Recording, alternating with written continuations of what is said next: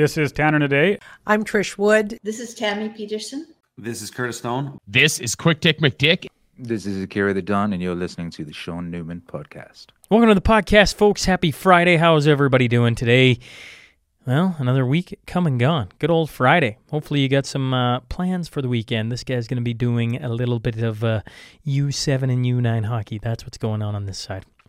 Now, today's episode sponsor, Silver Gold Bull. I asked you guys yesterday. I'm asking again today. I'm trying to flood their inbox. I want to let them know that we're paying attention here on this side. And so what you can do, a favor, in the show notes is either way. You can either email them, snp@silvergoldbull.com. You just give them a note saying, hey, thanks for supporting the Sean Newman Podcast, or inquire about their services. You can do that as well.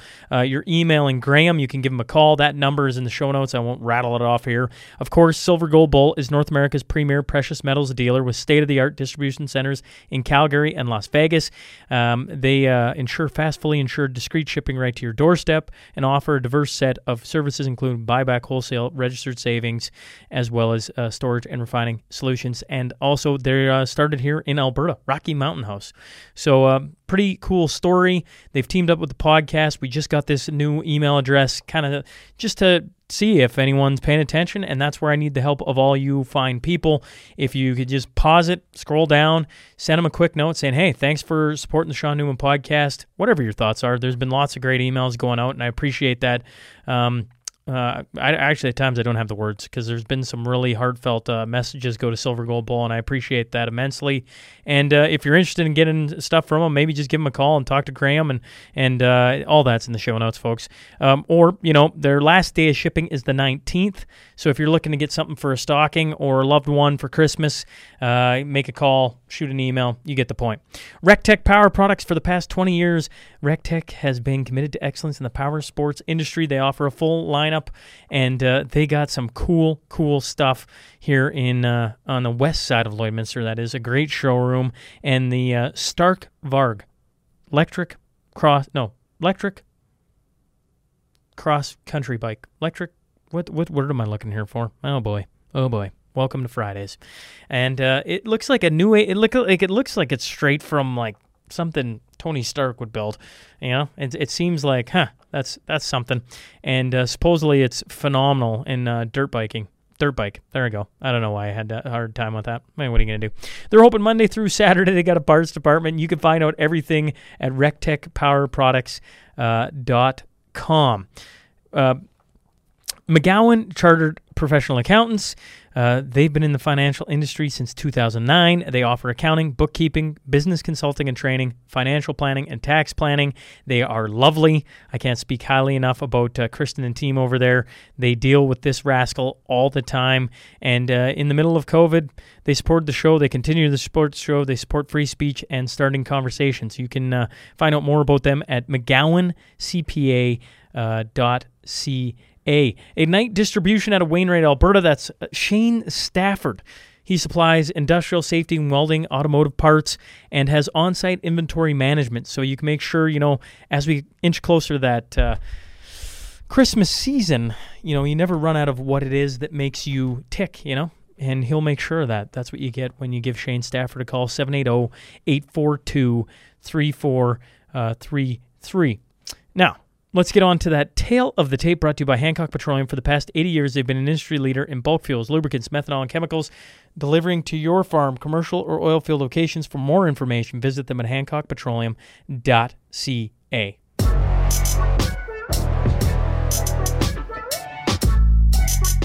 He's a retired Canadian politician who was the founder and only leader of the Reform Party of Canada. He served as the leader of the official opposition from 1997 to 2000, and he led Alberta's Fair Deal panel in 2019 and the Public Health Emergencies Governance Review panel in 2023. I'm talking about Preston Manning. So buckle up. Here we go.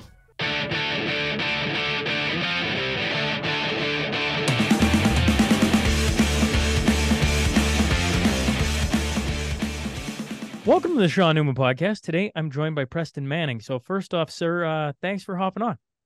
Well, thank you for having me. It's your name has come up an awful lot in the conservative side of things when it comes to politics and everything else, I'm going to be honest. As a young man, I had no idea about half the things you've done, and reading back through some of your history, I've been rather impressed. I'm like, okay, there's a lot to cover here in today's chat, and we'll see where we get to. But I was hoping you could just start with a little bit of your background, Preston, and letting the audience know, whether it's where you grew up or some of your thoughts from your early years. I'll let you take it wherever you want. Well, I come from a political family. My father was involved in provincial politics. He was in the Alberta legislature for 33 years, 25 years as premier. So I kind of grew up with politics. I studied physics at university and then went into economics and operated a management consulting firm for 20 years. And then I'm conscious of Western political history, that every so often the West kicks up a new political movement. And in the late 1980s, I was involved in creating the Reform Party of Canada, which was a new party, and eventually got some members in the House of Commons in 1993. I was elected in 1993. And then we expanded the Reform Party to become what was called the Canadian Alliance, which roped in a large number of provincial conservatives that supported what we were doing federally. And I lost the leadership in the process of trying to make all these changes. But then Stephen Harper and Peter MacKay took that one more step and created the Conservative Party of Canada, which formed a minority government and then a majority government. So that's kind of the short version of the political history. And then when I was out of Parliament, I kept working away on various ideas for democratic reform, constitutional reform, fiscal reform, mainly on the Conservative side of the House. I'm gonna draw you back to your younger years, and because I've been talking off the air a little bit about second generation, whether it's farmers or business owners, etc. And you having a father who served a long time in politics would have an interesting insight into some of the knowledge that he had learned from his career, and I assume passed on to you. And I was, it's funny when I used to ask the question, when was the last time? Because the Maverick Party had started in the last federal election, and I kept asking all these like political nerds, like when was the last time an upstart political party won in its first election? And nobody could tell me. And somehow I stumbled upon the Social Credit Party, and I was like, well, here's one in Alberta of all places. And then, in preparation for today, I realized your father served under William Aberhart, and I was like, oh my. This is interesting. I was hoping I could pick your brain a little bit about what your father learned from William Aberhart, or just that time of the Social Credit Party in Alberta. Well, the West produced two new parties in the Depression. Like the Depression was a terrible time. Alberta's economy was virtually all agriculture, and the combination of drought and the Depression, the net income of Alberta dropped by almost 50%. The same with Saskatchewan, an enormous amount of unrest. Aberhart was a high school principal in Calgary who pioneered, you'd find this interesting, he pioneered political and religious radio broadcasting in Canada. He got into that in the 1920s when radio was a novel thing. And he had this religious radio program. My father was on a homestead in Saskatchewan with a crystal radio set and picked up this and decided to come to Calgary to study under Aberhart. Operated a sort of a theological school. And my father came to study there, actually intending to get into the ministry. But in the Depression, Aberhart started to he had this institute on 8th Avenue in Calgary, and they operated a soup kitchen. In those days, there was very little welfare or anything by the government. The churches did whatever there was. And he started to see young people jumping off the CPR trains to avoid the CPR police. They were riding the rails, trying to find work anywhere. And he started to see in those lineups at his soup kitchen, young people that he'd sent off to be lawyers and doctors and teachers and that. And this absolutely infuriated him. So he got studying the causes of depression. He hit on this social credit idea, which actually came from England, where the idea was that when your economy was depressed, if you expanded the money supply, and not so much that you created inflation, but you could kickstart the economy. It was called social credit. So he started talking about this on his radio broadcast. Eberhard was considered himself an educator, not a politician. He just wanted people to know this idea. Didn't want to start a political party. But there started to be little groups around the province decided that they wanted to push this idea politically. And so the Social Credit Party was formed. And in the 1935 election, the government at that time was the United Farmers of Alberta, a very good government, actually. But of course, they just got hammered because it was in the Depression. And the Social Credit Bunch ended up electing, the first election they ever contested, they ended up forming a government. My father said in those days, to get elected to the legislature, all you had to be able to assure the voters was that you had never been anywhere near the legislature before. That was your main qualification. Don't you so feel that's like how this new government got in. And then Eberhard died, and my father succeeded him as premier. And they won 9 general elections before eventually being replaced by the Lougheed Conservatives. For the audience, Preston, their first election, they won 52 of 62 seats, right? Like just to form government.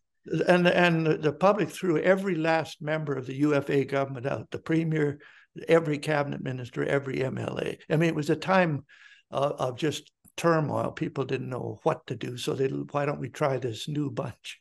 Doesn't it certainly, I don't know where we're at in the cycle of time, but doesn't it feel like in politics these days we're getting close to that? I mean, whether we're talking the federal government or close to home, just your city government or wherever, doesn't it feel like that turmoil is well, is yes, here? and of course things are all speeded up now. There's in federal politics, there's what's starting to be called the 9-year rule.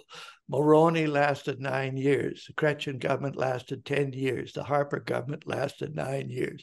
And the current federal government, 2024, will be 9 years. So I think there's knocking on the door of time for change. Yeah, it's interesting. I keep coming back to Aberhart. And am I saying that? Eberhard. Eberhard. I apologize. That's right. William Eberhard. Because it's interesting because I believe his nickname was Bible Bill. If I'm because correct. he was more a religious. Well, he was an educator. He ran the biggest high school in Calgary, and then he had this Bible Institute on the theological side.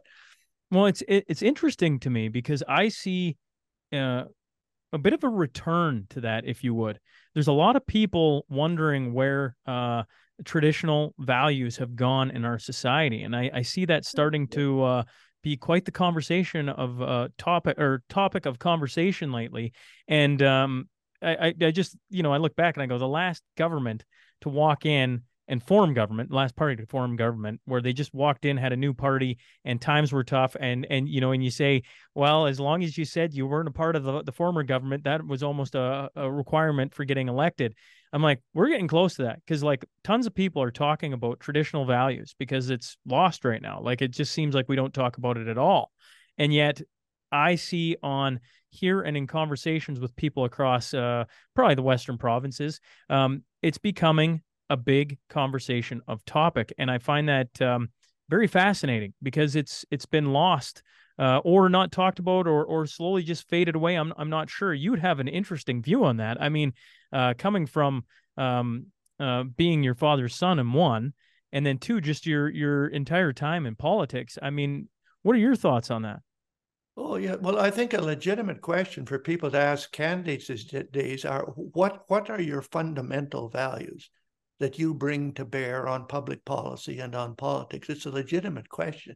And for years, a lot of candidates have shied away from answering that, say, well, I believe in honesty and democracy, and give these vague generalized answers. But I think the public have a legitimate right to ask, what are your fundamental values? And from my standpoint, I have a Christian commitment, more on the evangelical side. One interesting story about Eberhard, if you dropped Eberhard's Bible on the table, it would open up to the 3rd chapter of John's Gospel, where Jesus talked about the need for a personal, vertical relationship between yourself and God. In Saskatchewan, Tommy Douglas was starting the CCF party about the same time. The Depression produced 2 parties in the West. If you dropped Tommy's Bible he was a minister too. He dropped his Bible on the table. It opened to the 10th chapter of Luke's Gospel, which is the story of the Good Samaritan, the guy that helped his neighbor when he was in trouble. And so, this is sort of the horizontal dimension of the. Eberhard had the vertical dimension of the Christian faith. Tommy Douglas had the horizontal. If you put them together, you actually have the cross, kind of the overall symbol. But these were very fundamental values that motivated these people to get involved in the political arena. And I think there's merit in rediscovering some of those roots today. Yeah, well, just to me, from where I sit in all the conversations I've been having, I just see it starting to become part of the conversation. And I'm only 37. For the first 35 years of my life now, in fairness, a couple of those years I wouldn't have been thinking about much anyways, but I've never heard it come into the conversation at all. And now it seems like, okay, this is a part of the conversation and we got to talk about this, because the further we get from what are our fundamental values, we get into this la land of a whole bunch of stuff that no longer makes sense to a growing portion of the population. Yeah, no, I think that's a very legitimate subject. And the place I say for voters to start is to start asking those questions, so that candidates have to think through, what are my fundamental values and can I communicate them to people? That's a good place to start. Let's talk about, well, actually, before I get to the Reform Party, I just want, you being the son of a premier, your father was premier from what, 1943 to 1968 of Alberta. Yeah. What lessons did he pass along to you? Because like you were young when you first ran for your first election. I think you were 23 when you were actually defeated in the federal election. But what lessons was your fault? I look at it and I don't know where I started to realize this, whether it was just a couple of days ago or a couple of years ago. I have no idea. But like farmers pass along, I come from a farming family. So if you grew up on the farm, you passed along generational kind of like thoughts and why do you do whatever at a certain time of year and why do you do that? And you kind of get these like tricks of the trade, or almost like, to steal maybe a term from gaming these days, like a cheat code. It's like, oh, you do that because you bypass all this stuff. I was kind of curious, what did your father pass along to you when you were first starting into politics? Like, listen, Preston. He didn't make a conscious effort to encourage me to get into politics. Like, politics is a rough game, and this is a challenge you have when you have children yourself and you're in politics. It's a rough game, and it is not conducive to personal happiness if that's what your objective is. Particularly today, when the biggest single reason people. If you try to recruit candidates today, the biggest reason people give you for not getting into the arena is, I will not subject myself and my family to the abuse that you're going to get, particularly through the social media. So my father never tried to encourage me, but of course I learned a lot from him. And one of the things in the office of every elected official, there's a bunch of statute books in Alberta. In every MLA's office, every cabinet minister's office, there's a bunch of books called the Revised Statutes of Alberta. It's all the laws of Alberta. And then after that year of the revision, there's another volume on the statutes for that year and that year and that year. So one day I'm in my father's office and he says, I'm about 17, I think. He says, you ought to read the Revised Statutes of Alberta. This is 5 volumes. You're telling a 17-year-old kid to read. And I said, you're crazy. Why on earth would I do that? No, he says, you think these statute books are just dull, dry legal stuff on paper. He says behind every one of these acts and the bill that got it through the legislature, there's a story. And there's a story of real people with real aspirations and real concerns and real this and real that. And this bill, this act, is an attempt to address those concerns. There's a story. So we used to play this little game where I pick out a statute book, and in the beginning there's a table of contents, and I pick one and say, what's the story behind this? And he'd invariably have the story. So that's something I learned about law, and if you're a legislator, this is not just about legal words on paper. You are dealing with real people's lives. They're civil servants that get up every morning, years after that act was passed, and they have to do stuff or not do stuff because of what the law says. And so that was one of my early exposures to to lawmaking, which is what a legislature ends up doing. You grew up in the political life, the political eye, son of a premier. You got to experience that firsthand. That didn't steer you away from politics? Well, of course, in those days, the political people, maybe right up till the 60s or the early 70s, if you kept your family life and your personal life separate from your politics, people and the media even would leave it alone. But if you started to use your family for political purposes, here's my lovely wife, here's my wonderful children, here's our beautiful dog. If you start doing that, you're trying to use your family for political gains. Then you make your family fair game for your opponents and everybody else. But back in those days, if you kept your family separate from the political arena, the family was left alone. So there wasn't a lot of strain the way there is today on the family. I went to a country school. My father, because he came from a farming background and felt you always had to have land. So even when he was premier, we had a dairy farm about a half an hour out of Edmonton. And I went to a country school, Horse Hill High School. Horse Hill was halfway between Fort Edmonton and Fort Saskatchewan, way back in the old days where they kept the horses, and this was the school. And the fact that I was related to the premier made very little difference. I mean, the teachers never, picked on me or made me stand out or feel awkward in any way, shape, or form. The only occasion in which being related to the premier came about was when they opened the legislature in those days. They always had this big reception and had a big reception and served these sandwiches. But these sandwiches were very special sandwiches. They were chopped up into little tiny pieces. And the day after the legislature opened, my mother used to be in charge of this reception. I would bring a pile of these sandwiches to Horse Hill High School. And the only question was, why do those legislator guys chop up the sandwich into such small chunks? So that was about as political as Horse Hill High School got. I can just imagine kids. I even as I'm sitting here, I'm like, so why do they chop it up little? They think it's fancier that way. I never could answer that question. The time commitment back when you were your father was premier to when you're racing across the country talking to the Canadian populace. Was the time commitment as a kid, like, was your dad always gone?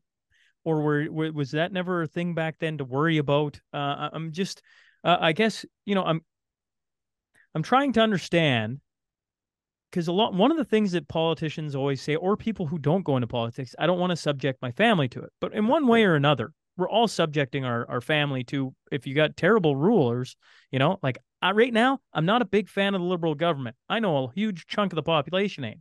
So by not getting involved, we're subject to it anyways. Yeah. So has the time commitment, like, was when your dad was premier to when you're the leader of the official opposition? Now, in fairness, we're talking federal versus provincial, but was it different back then? Well, he was a I wouldn't say workaholic, but he would always work. So he'd run the government from Monday to Friday. We had this dairy farm, and he would work on the farm on Saturday. And then he had this religious radio broadcast. He carried on this broadcast that Abraham had for years, which today you couldn't even think of doing, but in those days you could. So he was always doing something, and I he didn't have a lot of time for myself and my brother, but we understood that. I understood that and respected it. It didn't cause any particular resentment on my part. Now federal politics is another ball of wax. I mean, this is the second largest country on the face of the earth. Like, we started a new political party with nothing. You got in those days, 300 federal ridings, all the way from the west end of Vancouver Island to East Cape in Newfoundland. You try to get around to all those ridings. It's an enormously time-consuming process. When you say you're talking about your dad and you're saying, which I think is super cool, that he'd go back on the weekends and work on the farm and continue his radio program. That I find that fascinating. When you say you couldn't do that anymore, you mean the religious part of it, or you mean the radio part of it? No, well, the religious part of it. Like, today, what's a elected official doing, preaching on Sunday kind of thing. Well, one story I remember on that, I used to go around I used to keep my ears open even when I was quite young. I'd go to events, go to rodeos, go to things and listen to what people were saying, what they're saying politically, what they're saying about the government. And I remember one time going to some rodeo in a small town. I can't remember how old I was. And there was a bunch of cowboys sitting around a fire. The thing hadn't started. It was going to start at noon. And there was a pickup truck that had the radio blaring, and it was my father's radio broadcast. And this young cowboy says to the older guys that were around the fire, I don't like the idea of a politician talking about religion and faith and stuff like that. And one of the older cowboys said, and I don't agree with that either. But it was religious faith that got my old man and my old lady through a depression and a war. And so I kind of respect that, even if I don't believe it, which was a kind of an interesting comment. That was at about the point where people were starting saying you shouldn't mix your faith and your politics. And but there's one old fella kind of cautioned that, well, better remember, faith had a lot to do with our parents getting through a depression and a war. Until you've got through a depression and a war and understand what it takes to do that, maybe you shouldn't be quite as critical of them, which was not a bad point. I think it's a great point. And actually, I'm at we say that politicians don't mix politics and religion, but I mean, whether it's climate, whether it's the gender fluidity of all things, they're preaching different religions in my mind. And at this point, I go, you say you're Christian, you say it's like, I don't mind it. I actually like a little bit of transparency. It doesn't mean I have to tune in. It doesn't mean I got to go, but to now we try and act like everything's so, no, and I'm this truthful guy. I do everything, but you don't say anything.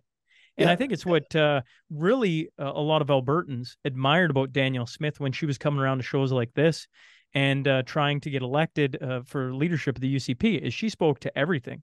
And that was very admirable, because it's been so long, it feels like, and maybe I'm wrong on this, Preston, that we've had a politician here in Alberta do such a thing. It just doesn't feel like that's happened, at least, and I say that, but it's been a short, maybe decade that I've been paying attention, and maybe less than that, because I'm going to be honest, when I got back from playing hockey, then it was like, okay, let's get I'm gotta get married, then I'm gonna have kids, and then when you're having young kids, you don't pay attention to anything because you're just trying to keep yourself awake because you're gonna be up all night, and on it goes. But certainly, she was a breath of fresh air when she came in and was talking about everything, and just seeing how the media reacts. I don't know. I get what the old cowboys saying, I guess, sitting here, years upon years later.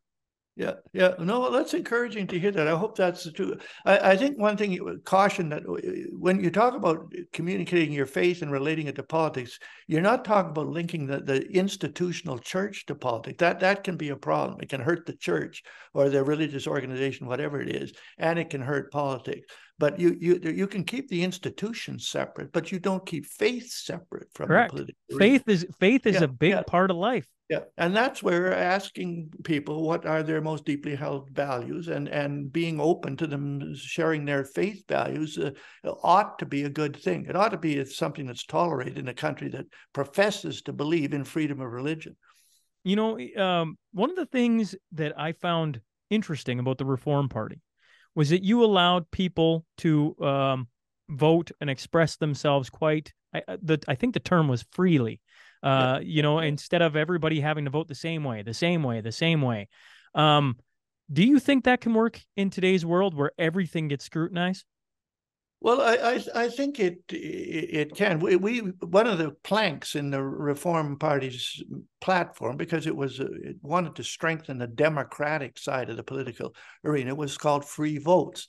That particularly a vote in the Assembly, or in our case, the House of Commons, you were free to vote the position of your constituents, even if it was different than the party role or even the government role if you were in government. And what I tried to get John Chrétien to do, I even wrote it out for him. I said, get up and say this. It'll take 20 seconds. You just say that in the view of the government, if a motion in this House is defeated, or if one of our motions is defeated, or one of our bills is defeated, the government will not resign. What the government will do is then ask the House to pass a non-confidence motion. Did you mean to actually just throw out this section of a bill or throw out the bill? Or did you actually mean to defeat the government, throw out the government?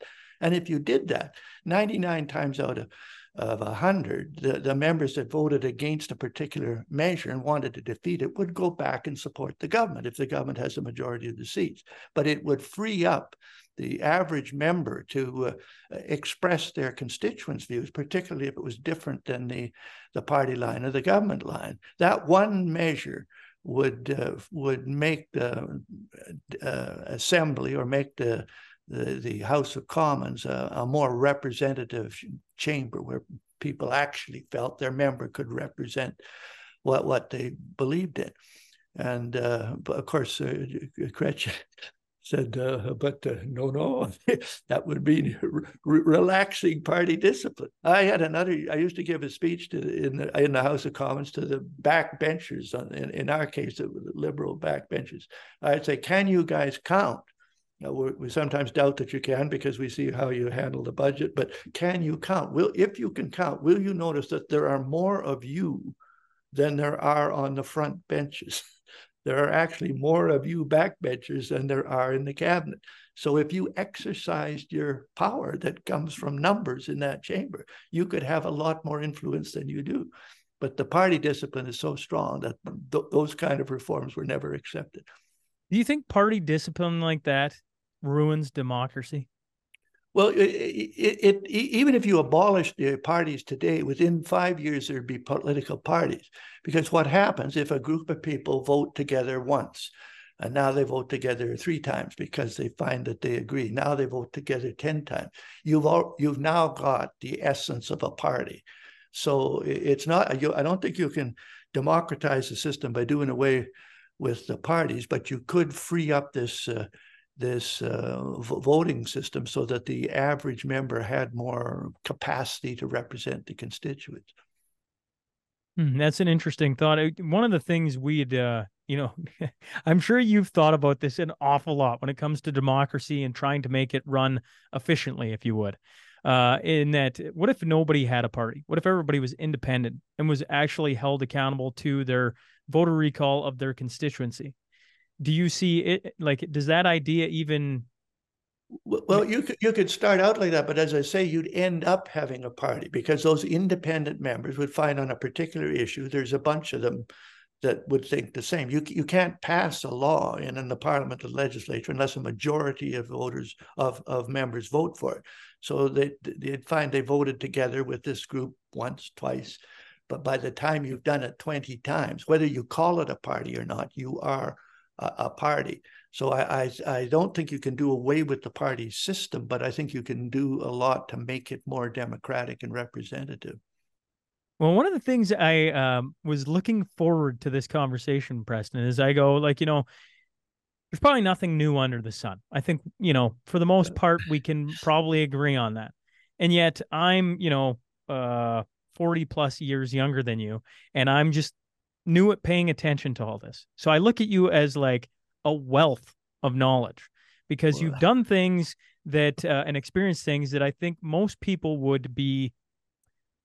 Well, I mean, most people, if they're going to jump into the political sphere of things, would want to be a part of. I mean, you've had a mentor in your father, whether he wanted you to get into it or not, hand down some very good knowledge, I would assume, from a guy who ran a new political party and won a majority government in Alberta. And I look at the Reform Party, and I hear the stories of the Reform Party. I was born in '86. So by the time things are going, I haven't paid anything attention to politics. And before I could even do that, they're already gone, right? And so when I look at the history of that, I'm like, this is fascinating because, the Maverick Party was basically ran on the reform idea, except we're never going to try and go further than Western Ontario or Northwestern Ontario and run candidates. That's what we're going to do. When you first started the Reform Party, or at least the Reform Party conversation in the early or late 80s, I guess, what was the idea? What set this off in motion? Well, at that time, the West felt neglected, and there was anger. The National Energy Program almost crippled the oil and gas industry.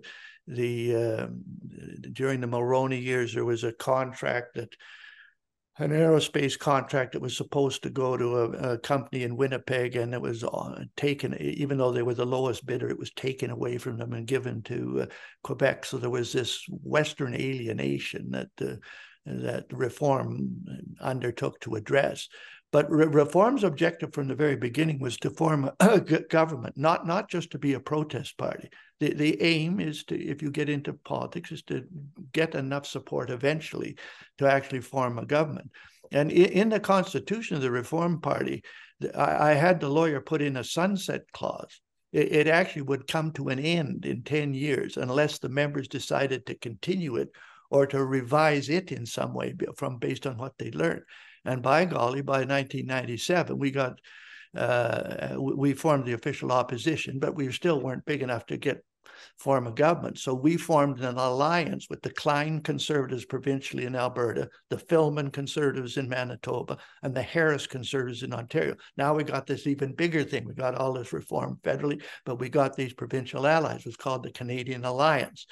And then, as I say, I lost the leadership in trying to do all of this, but the alliance continued. And then Stephen Harper and Peter MacKay, Stephen was elected as a reformer in the very beginning. They put it together with what was left of the old Progressive Conservative Party and actually got a governing party that its roots were in that Reform Party. And it formed a minority government and then a majority government, which is the objective. If you don't have the objective of being a governing party, it's very easy to be just a protest group, and you can complain and yell and you'll win a few seats. But the object, if you want to change the law, if you want to change the Constitution, if you want to change how the federal money is spent, you've got to get a majority of seats in that 338 seat parliament. Oh man, so much there. How about this? I find it like, you put in a sunset clause. So you're already looking 10 years out and going, if we haven't accomplished this, this, and this, do we just roll this up and carry on with something new? Essentially, or you do force people to change. What the sunset clause did is force. The members could have voted to let's just keep doing what we're doing. Sure, it raised the issue: is just doing what we're doing good enough, or have we got to form bigger alliances? Have we got to do something to make this a governing party? And it forced that question. And we had big conferences, 2,000, 25, 3,000 people. These are members get together. What are we going to do? And they eventually endorsed this, okay, let's do this alliance thing. And then Harper and MacKay took it one more step. But I think you got to have the object of actually governing, because if you don't think you're ever going to govern, you'll say things and you'll do things that you would never do or say if you actually thought you had to deliver them. That's really interesting. So from day one, you're like, we are going to be government. That is the goal. It isn't just to be enough to be the official opposition and hold their feet to the fire. And, like you look at what so many people stare at Jagmeet Singh right now with the NDP and how they're able to prop up a liberal government so a vote of confidence can't be made. When you look at that, you go, that's not a recipe for success at all. No, and they're going to pay a price for that, because in the election, a lot of their voters are going to say, what's the point of voting for you if you're just going to support the Liberals? Might as well vote for the Liberals. I think federal NDP is going to pay a price for that tactic. But yeah, our aim was to form a governing party one way or another. Let me for a man who's spent his life in politics, I've been trying to figure out why politicians now, and maybe there's nobody that's graceful enough to do it, but like they stick away from some of the hot topic subjects. COVID-19, hot topic. The 1 million March for Children, hot topic, right? And on these hot topics go, and they really try and dance it.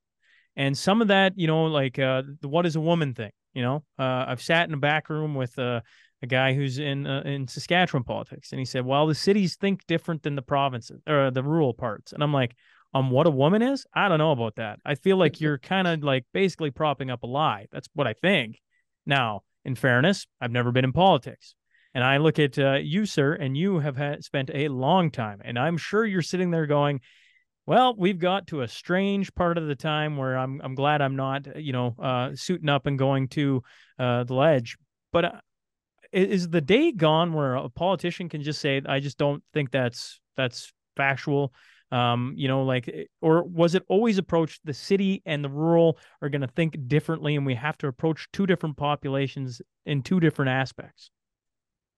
Well, no, I think you want to try to unite people rather than divide them, or even permit divisions like the rural-urban division. It's not good for a country or for a province for that division to get too broad. I think there's various reasons why political people don't address the hard issues. Sometimes it's because they don't know what to do. They honestly don't know what to do. I've seen, like in the House of Commons, there are freer votes on private members' bills. If a private member's bill is passed, even if it came from the opposition, doesn't defeat the government.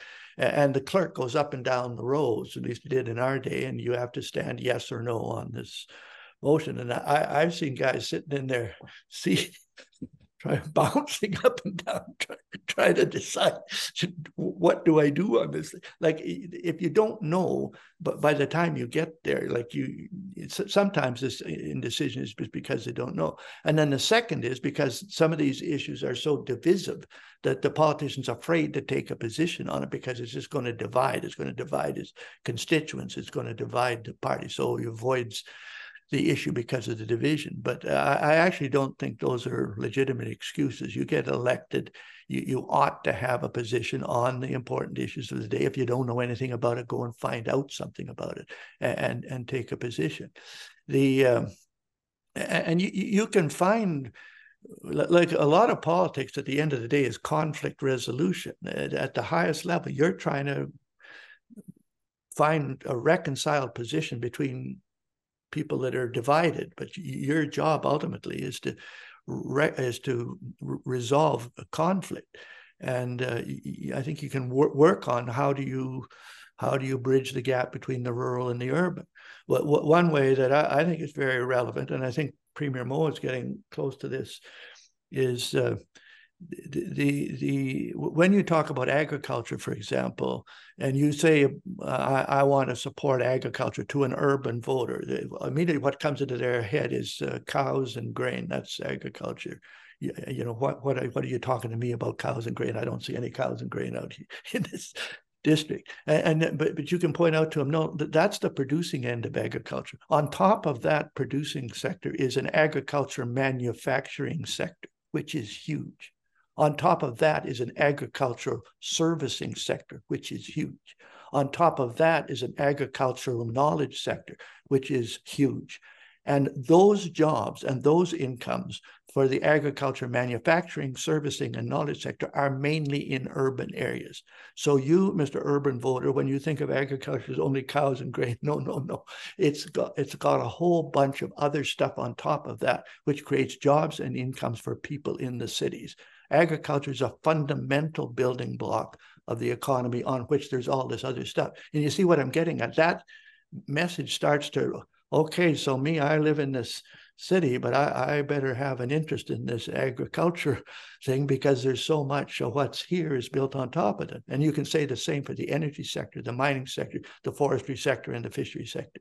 And from Canada's standpoint, like you ask on the world stage, where is Canada have the potential for being a global player? We don't have the biggest population. We don't have the most financial resources. We don't have the cleverest federal government. What do we got? Far from it. Yes, one thing we got, we are the second largest country by land mass on the face of the planet, which means we have either the largest or the second largest stock of natural resources. We are a global player when it comes to that. So let's build on that. And that's ground for uniting the rural and the urban. But you got to work at that. This is conflict resolution at a fairly high level. And that's when you're talking conflict resolution, that's talking to people face to face, I assume, right? And finding out their concerns and everything else, and trying to get them at least to hear their issues and try and address them. And that usually comes face to face, correct? Yeah, well, we of course reform didn't have much money at all when it started. So the only way we could grow was to have public meetings, hundreds of them, 200, 300 meetings a year that I would attend.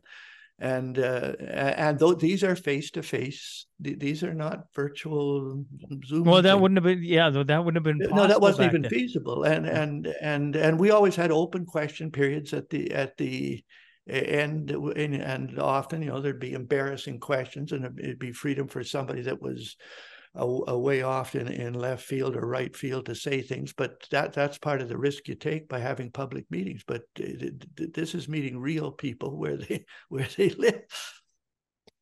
When you hit the peak of 1997 to 2000 with 60 seats, you're the official opposition of the country.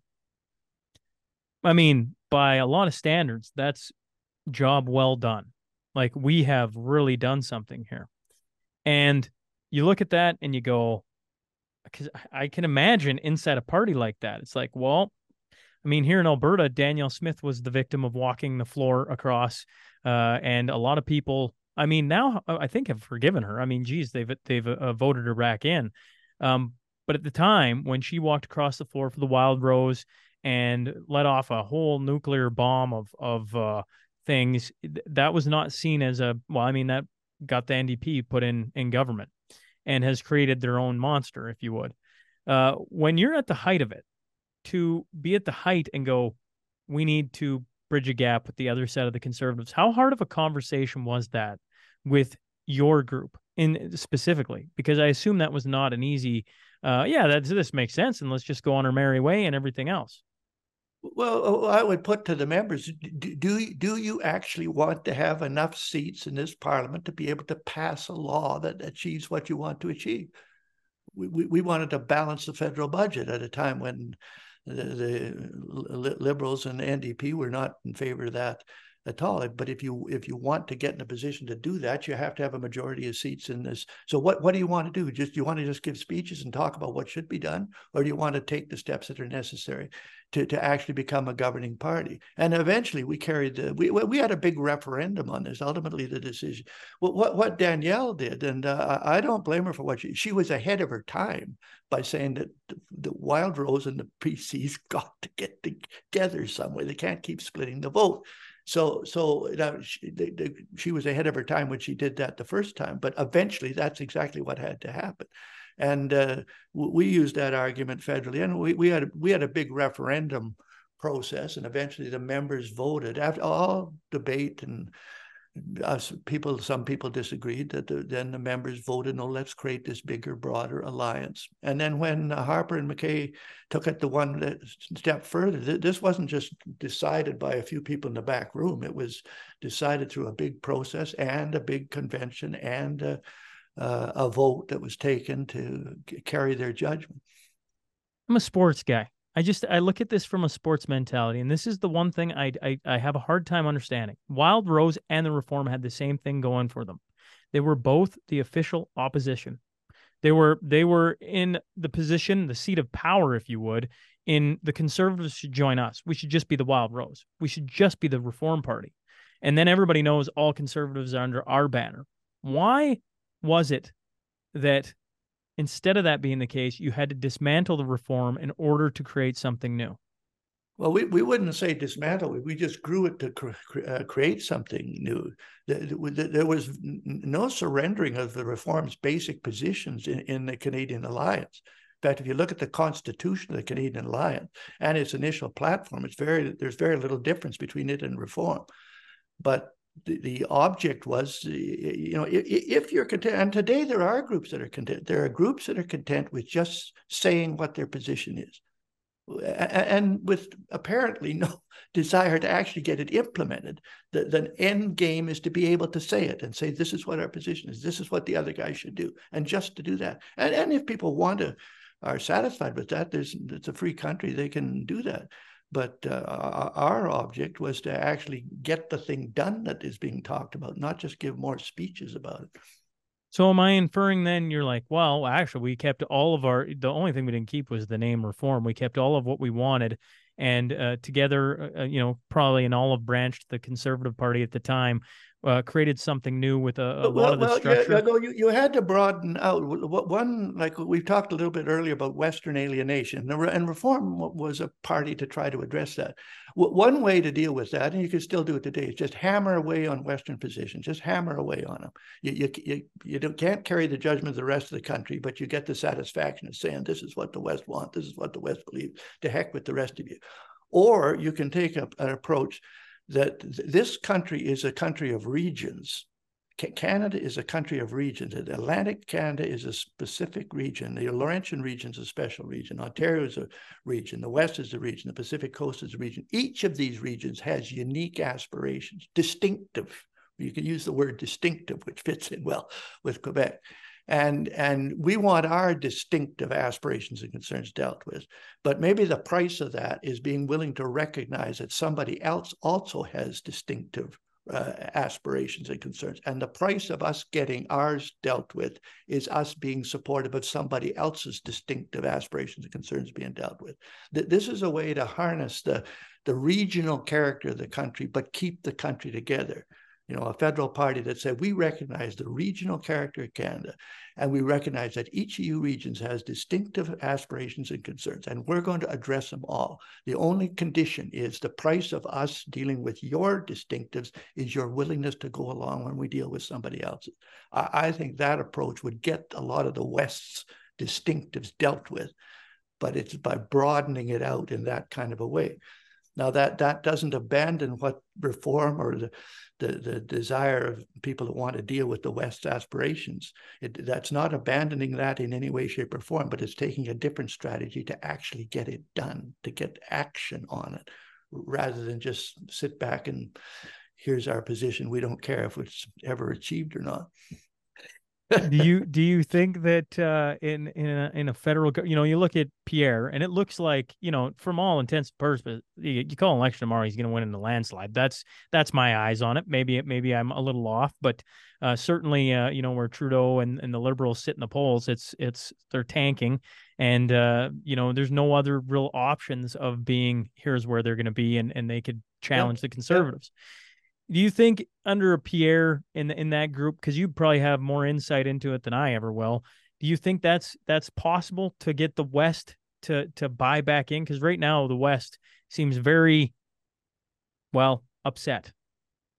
Well, no, I think it is. If that's what it takes broadening this out to get these Western aspirations dealt with. I mean, if that's what your aim is, to get your aspirations dealt with. But if the price of that is recognizing Atlantic Canada's distinctiveness, what would be wrong with that, as long as we get our aspirations and distinctives dealt with? And if you're in national politics in this country, you cannot take national unity for granted.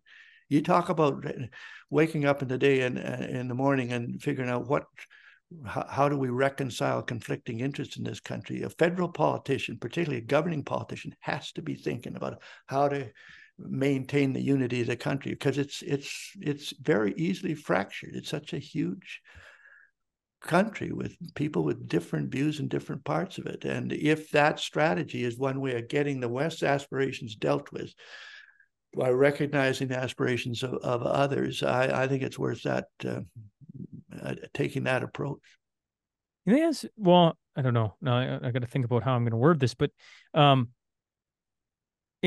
I'm sure in provincial too. I can't sit here and act like I know either of this, but in federal politics, it seems like more and more you hear more of how lobbyist groups work, and we can be certain they were there before. They're not just new these days. Although, you got different things like the World Economic Forum, different topics like that influencing. You got people like Chrystia Freeland who are visibly on that board, and on it goes. How much of a concern, when you sit there, do you stare at that and go, well, this is concerning? And it's possible to create unity in a country while being influenced by things that are of not our country. Well, yeah, I think it is a concern, the role of special interests in that. One way of mitigating that, again, in a free country, you can't abolish them. You can't say, you start doing that, you're interfering with people's freedoms. But one thing you can do is keep applying the democratic test. Is what this interest group saying, that would that carry the majority of the people that I'm accountable to? This is the democratic test. It allows you to attach a weight. How much weight should I attach to the position that this interest group is taking? I'll attach as much weight to it as the rank and file of people in the country would attach to it if they understood what they were doing. That's using the democratic process, the democratic ethic to attach how much importance should I pay to this special interest group. And I think that, again, you have to be committed to the democratic process to even ask that and answer that question. But I think that's one way of mitigating the excessive influence of interest groups. Okay. And you like stories, Sean. This is going back. I certainly do. The role of people with a faith commitment or a value commitment the role that they can play and how absolutely crucial it can be. During my father's time, of course, Leduc, Alberta was flat on its back in the Depression. In 1938, Alberta's budget was $17 million. $9 million was debt service. So we ran the province of Alberta on $8 million. There wasn't enough to pay the salaries of civil servants. The province defaulted on its interest on its debt. So then it couldn't borrow either. It was just flat. But in 1947, lo and behold, Imperial Oil hit oil at Leduc. The oil, this was just a godsend to Alberta. It pulled it out of the muck. And the next day, pretty near, the oil guys from all over the place, but particularly from the U.S., showed up in Edmonton, and they had two questions. Where is Leduc, and who do you pay to get drilling rights? Because there's virtually there's very few jurisdictions in North America where the people that were in charge at the time of an oil boom weren't corrupted, but by guys trying to buy drilling rights by going around the system. Texas, Oklahoma, California, Alaska. There was even a federal administration of Warren G. Harding. The Secretary of the Interior went to jail because he took bribes to grant drilling rights in Teapot Dome. So the same thing, they came to Alberta and said, where's Leduc? South of Edmonton, and who do we pay? And there were two guys that they went to with that pitch. Well, one was a civil servant. He was a lowly civil servant. Alberta didn't have an energy, oil, and gas department. It had a mines department, and gas, and that was way down in the ladder in the mines department. A guy by the name of Hubert Somerville. He was a professional civil servant. And he had a professional civil servant's ethic. And when they came to him and said, "Do we pay you? Can you give us drilling rights?" He said, "No, we don't do it that way here." And he said, "No." The other guy they went to was the head of the Social Credit political party. Orvis Kennedy was his name. He was a committed Christian. He was head of that Gideon organization that put Bibles in hotels. And they go to Kennedy and say, "Are you the guy? You're the political guy. You got all these connections with the MLAs. Do we pay you or we pay them? Or who do we pay?" And Kennedy said, I hear you offering to pay anybody that's an elected official or anybody in the party, I will make sure one thing, that you and your company never get drilling rights in the province of Alberta." Just these two guys saying that spared Alberta the tragedy that happened in most of the other jurisdictions where there was an oil boom. Just two guys. And in Kennedy's case, it was because he thought he was accountable to God, not just accountable to the legislature. Well, aren't we all, Preston? Yeah. And just those two people. And of course, the oil guy, this was fine with the company. So it's cheaper than doing business in Louisiana. Like, this is good. It's a good story. I appreciate the story because it does show you don't have to. Just a few people in the right places making an ethical decision can spare a province or a government or a people an enormous amount of pain. You get corruption into the oil patch, and it's a dickens of a thing to get out. Go to Venezuela or Nigeria and study. Well, everyone, what can one man do or one woman do, right? And your story is well, it's quite beautiful. It's right there. It's like that's what one or two people can do. It can, and I think it's for where we sit in today's world, it'd be shocked with what one person can do, especially with the ability of social media and technology and everything else. It's actually quite impressive what one person can do these days. Here in Alberta, you were brought on by Daniel Smith to do the panel, the Public Health Emergency Governance Review. If I've ever heard of a political name, there it is for the 10,000th time. I read it. I don't know what I took into my brain because you guys and your political jargon. I'm sorry, Preston. This guy on this side, I'm just like, can you just put it into nice, easy bullets that just say, this is what we learned. This is what we're changing. And I'd be remiss if I didn't say, when I first heard about it, I was really, I don't know. And I want you to talk about the experience.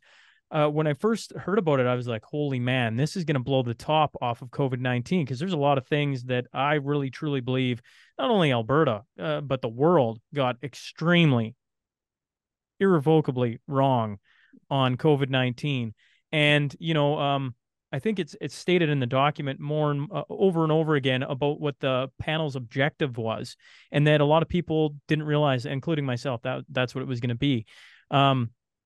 I don't know, because I think this is, correct me if I'm wrong, I'll read it here. The panel's objective is to review the legislation and government's practices typically used by the government of Alberta during management of a public health emergency and other emergencies, to recommend changes which, in the view of the panel, are necessary to improve the government's of Alberta's response to future emergencies. I think that's that if that summarizes it. Yeah, that's pretty good. First of all, I think credit has to be given to Daniel Smith. The Alberta government's the only government that attempted any kind of an investigation as to what lessons can be learned from this thing. No other government, certainly not the federal government, no other provincial governments do it.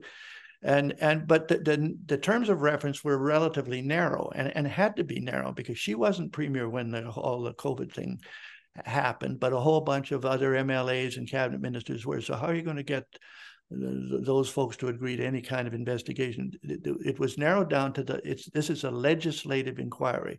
Look at the legislation that authorized the orders and regulations whereby Alberta responded to the COVID crisis, and suggest improvements to that legislation to better equip it to handle future emergencies. That's the one sentencing. So this was a legislative panel.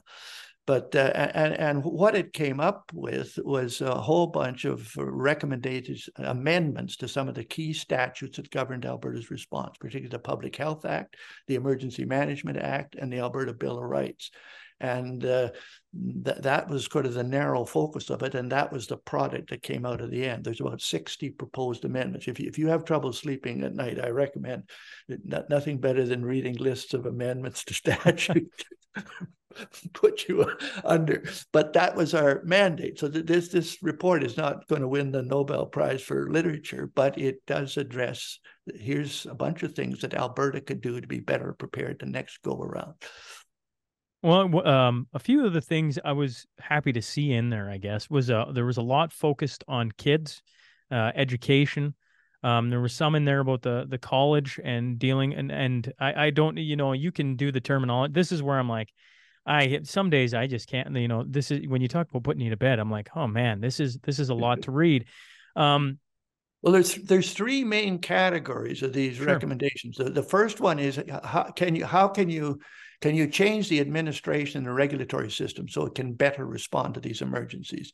And the main recommendation there is that we say that Alberta Emergency Management Agency, which is supposed to have a broad view, these are experts in managing emergency, regardless of what it is, health, fires, floods, whatever, that they ought to be the main agency coordinating the response, not the subject matter agency. Like if it's a health emergency, of course the health department's going to be involved, but this other agency ought to have the overall responsibility for coordination, because the measures adopted, while they start with health, they have economic, social, legal consequences that need a broader picture. So that's the main recommendation there. And if the government accepts it, and at this stage, government's got this, they haven't decided what they're going to do. If they accept that, there'll be major amendments and beefing up of that agency to handle future emergencies.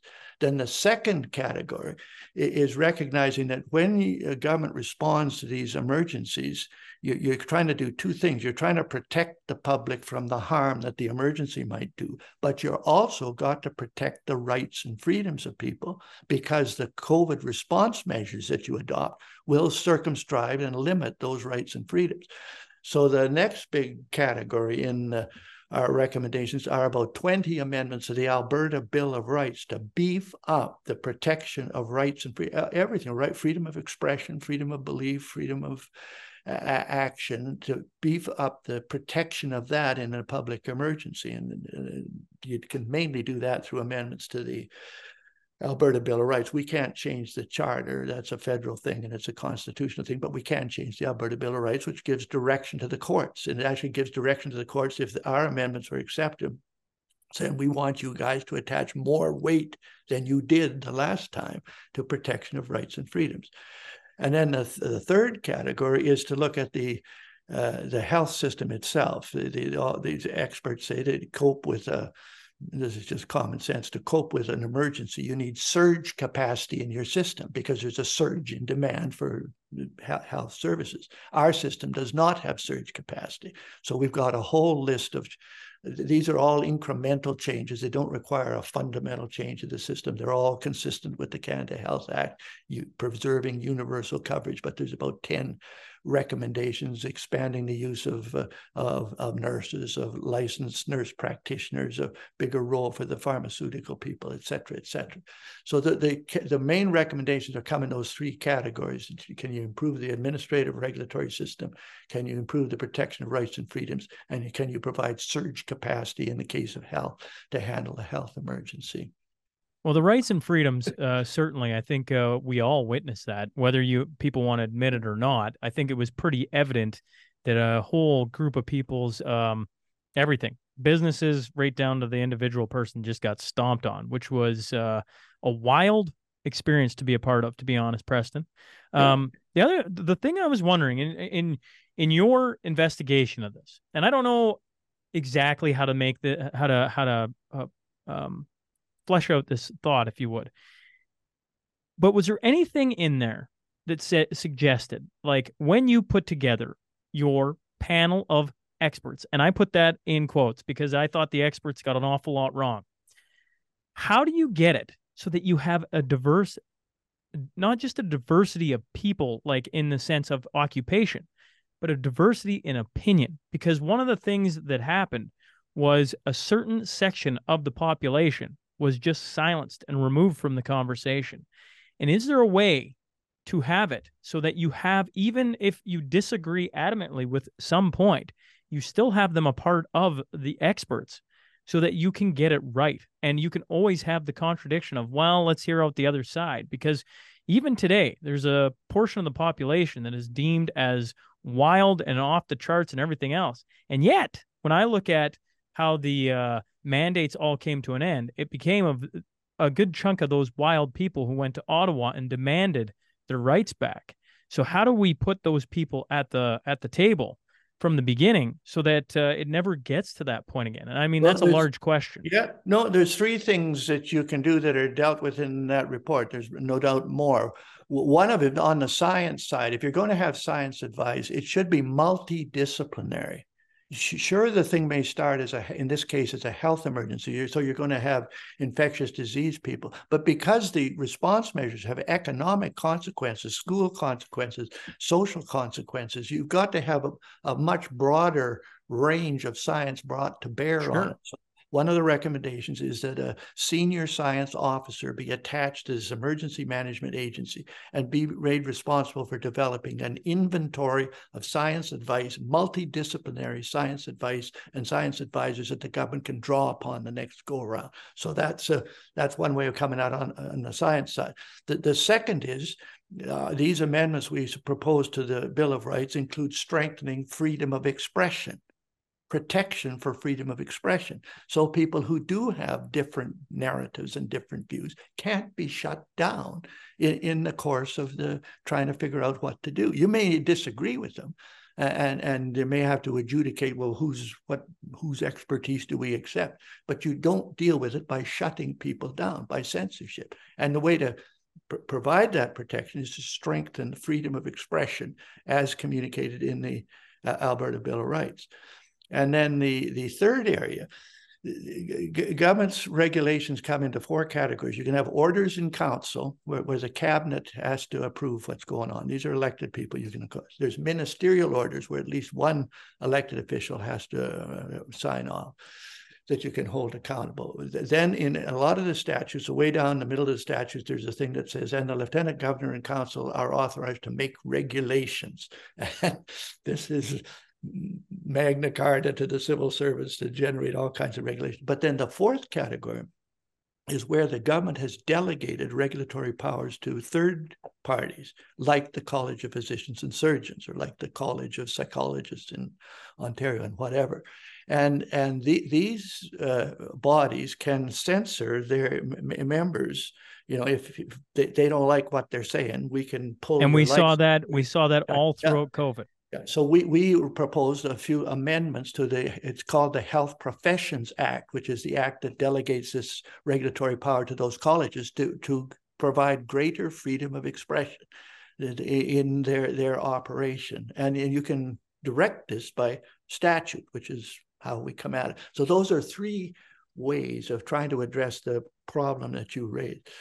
With the amendments that you bring up, specifically, let's just stick with the colleges. They can just laugh at it and carry on, can they not? No, they'd be in violation of their act. And so someone could go to court and the court could order them to stop doing what they're doing. But they don't have to take on your recommendations is all I mean. No, the government has to. If the government agrees with this, they amend the Health Professions Act. And then these colleges... And then it would have... Interesting. Oh, yeah. Well, that's how the law works. The law says you can do this or you can't do that. And you have to change the law if you want to get that. And we say it's in chapter, what is it? Chapter 8? I can't remember. It's in one of those chapters there. There's a list of about 4 amendments to the Health Professions Act to try to address that. Forgive me then. Where do we sit with the Alberta government on your report? Well, as often happens with this report, they receive it. They say, thank you for this, and we're going to take a look at it, and then we're going to announce which of these recommendations we can endorse. But the fact that the Premier commissioned this thing means that they're generally wanted to get some advice on what can be done. Well, I'll mention this. When I have the Premier here on later this month, I'm going to bring it up because I'm like, it's really fascinating that you know, like I know a ton of doctors who've been on this show who have been harassed, et cetera, even lost license because of their views during COVID. Yeah, and there's a whole host of people that held on for dear life because of some of the thoughts from those doctors. And here we sit years later, and there's just been no recourse on the colleges specifically on what they did and continued to do with the censoring and silencing of doctors who spoke out against the narrative or the direction of what the college was setting, of what certain experts were setting, certainly what the government was pushing, for a series of what felt like a lifetime, but it was only, 2 years roughly. I mean, even where we sit today, there's still, and this isn't part of the scope of your work, but I mean, in Alberta or across Canada, they're still recommending the boosters for, COVID, which, there's so much evidence now out with a host of experts that say that they should just be abolished yesterday, let alone today. Yeah, and this guaranteeing this freedom of expression, like particularly when you get into these technical issues, is this safe or is this not? The way to get at that is not through arguing through the social media or something like that. There ought to be a formal hearing somewhere with people that are knowledgeable on the subject, where all the views on this can be freely expressed and debated and cross-examined and everything else. The idea that there's only a single narrative on, say, the causes of COVID, or there's only a single narrative on how best to respond is, it's undemocratic, and it can, as you say, very well lead to errors, because you don't. And we had a big even internal discussion on the panel. One of the things that the civil service will argue is, if you acknowledge uncertainty, then people won't comply with the regulation. Like, you're trying to protect people. So if you say, we think this is the best thing to do, but like, because a lot of those people will tell you privately, we think this is the best thing. We're not sure. That may change. We don't have all the information at the beginning. But there's this argument, if you acknowledge uncertainty, if the trumpet gives an uncertain sound, who will prepare themselves for battle? That kind of an argument.